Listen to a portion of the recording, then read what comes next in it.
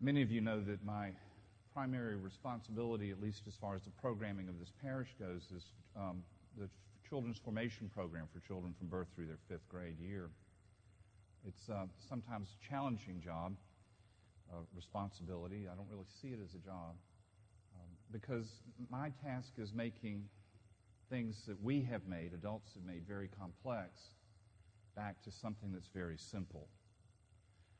So it can be understood by minds that have not heard all the theories and understood all the complexities of theological discourse and the heaps of tradition that we piled on moments of Jesus' life and upon the traditions of the church.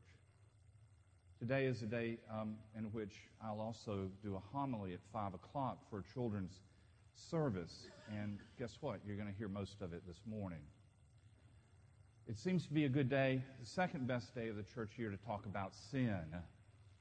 Here it's sin. Not just simple sin, but complex sin, which is always simple. A day when we acknowledge our brokenness, our wretchedness is one of the words we've just heard, our rebellion against God, our disagreement with some of God's ways because they're not our ways, our desires to be God, or to be at least as knowledgeable as God. That's the story of Adam and Eve and the tree of knowledge. If you eat of this fruit, you'll know everything you need to know, and then you'll be in charge. Sin invades our lives. It creeps into the corners of our beings. I quote Travis Tritt way too often, but and it's a little off color, but temptation is all around me. She stands on every corner and calls my name. It's a part of being human in that we are tempted by the evil one, who is as present in the world when we allow the evil one to be present as our Creator is. It's a part of human existence that draws us away from the love of God and toward the love of things and the love of the world and the love of everything that is opposed to the Lord. It eats away at our souls and at our spirits, and the longer we let it dine upon us, the image, chew away at the edges, the easier it is for us to forget that we are made in God's image and that we are made to be loved and to love. Yesterday evening, about 6 o'clock, we had the annual burning of the palms.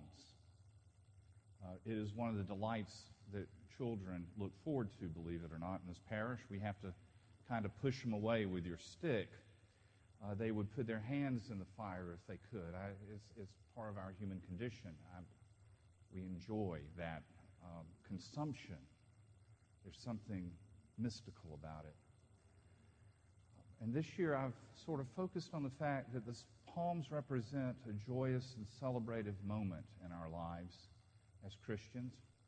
They came from last Palm Sunday when Jesus rode triumphantly into Jerusalem, and those that gathered around believing him to be the Messiah, the Savior, or at least a strong leader, were waving palm branches in the air and scattering their garments on the ground that he might be treated like a king.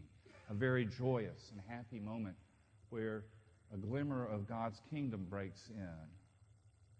And we preserve those palms, we dry them, and then on Shrove Tuesday, we, out in the courtyard, burn them. And for me, that's an image this year of what sin is about, that it consumes us, that it burns us up, that it takes away, and that ashes are left. And those very ashes today we will put on our foreheads and begin the season of repentance and preparation for the joyous event. Today we acknowledge that in our lives there is brokenness and loss and darkness and ashes. But that's not what we desire, nor is it, as we've just heard in the lessons, what God desires. But what God desires is forgiveness after repentance, What God desires is for us to have life, not death.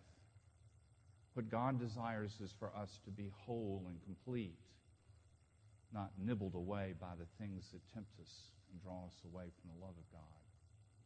That God desires that we turn from our sin so that at the last we will be saved. And at the last of this repentance, this season of penitence, this season of introspection, the season of prayer and almsgiving and worship, that we might again celebrate the great gift that God has given to us in the life and death and resurrection of our Lord Jesus Christ. So this day, may we turn away from sin and turn back to the one who loved us so much that he gave his only Son, that we might believe and that we might have eternal life. In the name of God, our Creator, God, our Redeemer, God, our Sustainer. Amen.